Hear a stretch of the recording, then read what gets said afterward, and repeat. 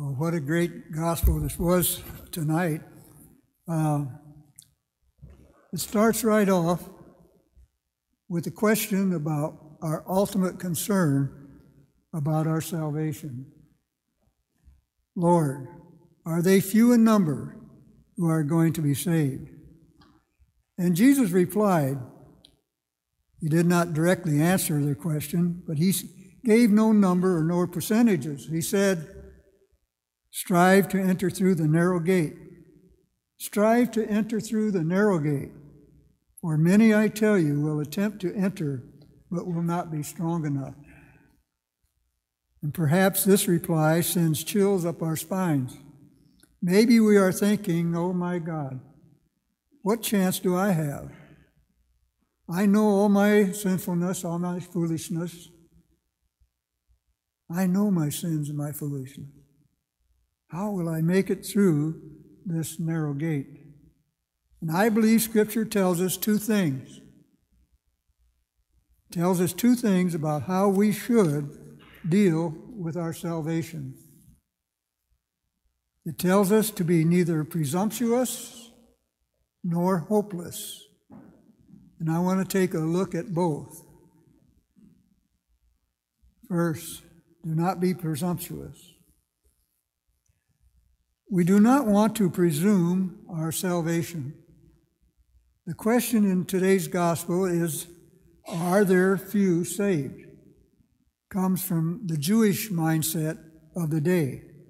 And because they were God's chosen people, some of the Jews thought that they had exclusive right to salvation. If it was not there exclusively, at least they had a giant chance, a head start over anyone who was not Jewish. And they would say, sir, open for us. We ate and drank in your company. You taught in our streets. Jesus attacked the presumptuous attitude, I do not know where you are from. They had no claim on salvation because of their nationality or their religion. On the contrary, people will come from the east and from the west, from the north and from the south, and will recline at table in the kingdom of God. They will come from everywhere and recline at the table of the kingdom of God. So I want to bring this ancient Jewish mindset right now to our own day here and to ourselves. Do we think that we have a hold on salvation because we are Catholic? Or at least a head start over those who are not Catholic? Do we say, sir, open for us? We attended Mass every Sunday. We ate and drank at your Eucharistic table. We've said our prayers and made our novenas. And just for safety's sake, we've made the 9 First Fridays several times. We have merited our salvation, so open for us. And Jesus attacks this presumptuous attitude the same way. I tell you, I do not know where you are from. We do not want to feel hopeless. We do not want to be hopeless about our salvation. We believe that God wills the salvation of everyone. And we believe that Jesus died for you and for me. He died for all of us. He wanted to save every one of us. He has opened the door for us and for everyone that came from the east and the west and the north and the south. Just listen to what Paul said. He told the Romans, if God is for us, who can be against us? Who shall bring a charge against God's chosen ones? God who justifies. Who shall condemn them? Christ who died, who is at the right hand of God, and who intercedes for all of us. So there's no room for presumption or for believing that we have it made because of who we are or because of anything that we have done. And neither is there room for despair, because Jesus lived and died. Jesus lived and died for you and for me. He died for all of us and is now interceding for each and every one of us. What then can we believe?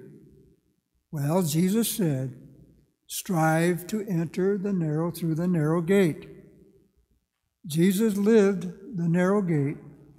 He fasted and he prayed that he would always be ready to do the Father's holy will. He accepted suffering, although he did not prefer it. Father, if it is possible, take this suffering away from me. Jesus did not always understand suffering. My God, why have you forsaken me? He lived a selfless life, giving himself to others, even though at times he got fed up with people and grew tired of the crowds making demands on him. He loved even though when it was not easy. It was not easy to love, and he kept on loving to the point of death. So listen, that's the narrow gate. Jesus lived. He calls us to do the same. Jesus' life and death was not cheap. Our life is not cheap. My life and your life, our life is not cheap. Salvation is not cheap. Salvation is not easy. It's not the easy promise of some of our electronic evangelists and radio television preachers who ask for money and they promise cheap.